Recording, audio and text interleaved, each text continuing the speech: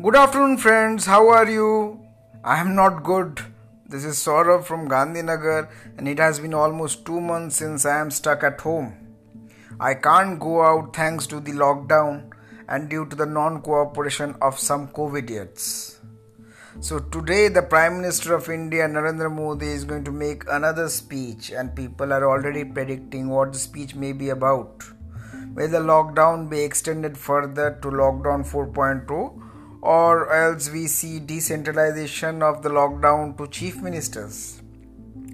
If you ask me, the lockdown has run its due course. Yes, the cases are increasing, but we have to live with the disease as people are saying. But we can't encourage huge crowds as every life is precious. It is time to take precautions, ensure we follow rules, and download the Arogya Setu app or whatever the government wants only for this time and go about our work. It has taken 20 years for India to overcome a lot of poverty. And the last 6 years has seen one of the fastest rates of poverty reduction.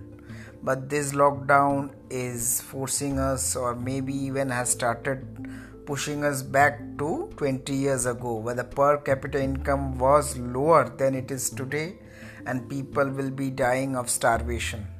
That is not what the lockdown was envisioned for. The lockdown was envisioned to buy time so that we could build infrastructure which was not focused on by our founding governments. So I believe high time, the cure cannot be more dangerous than the disease.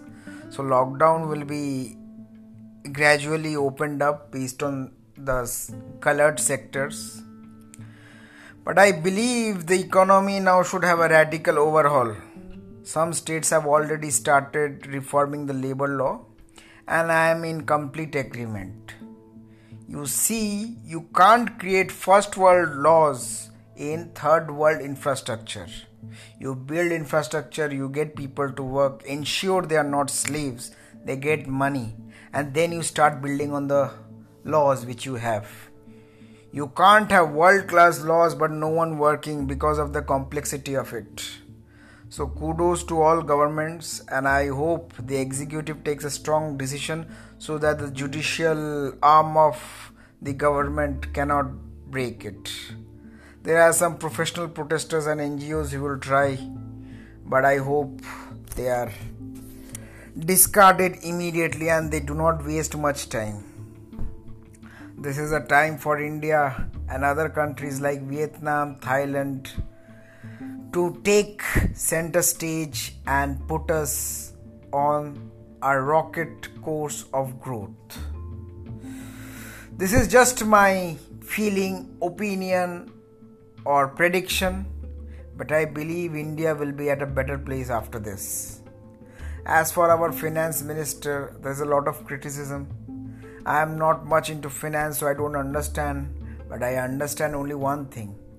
The more you delay, the more lives are being lost and the more companies are shuttering. So don't keep on releasing headlines that this is coming, this package is coming. If you have announced it, or directly say that we are not going to do anything. That is my rant for today. I hope you liked it. I hope it was relevant. Have a nice day. Hope you had your lunch or dinner or breakfast wherever you are.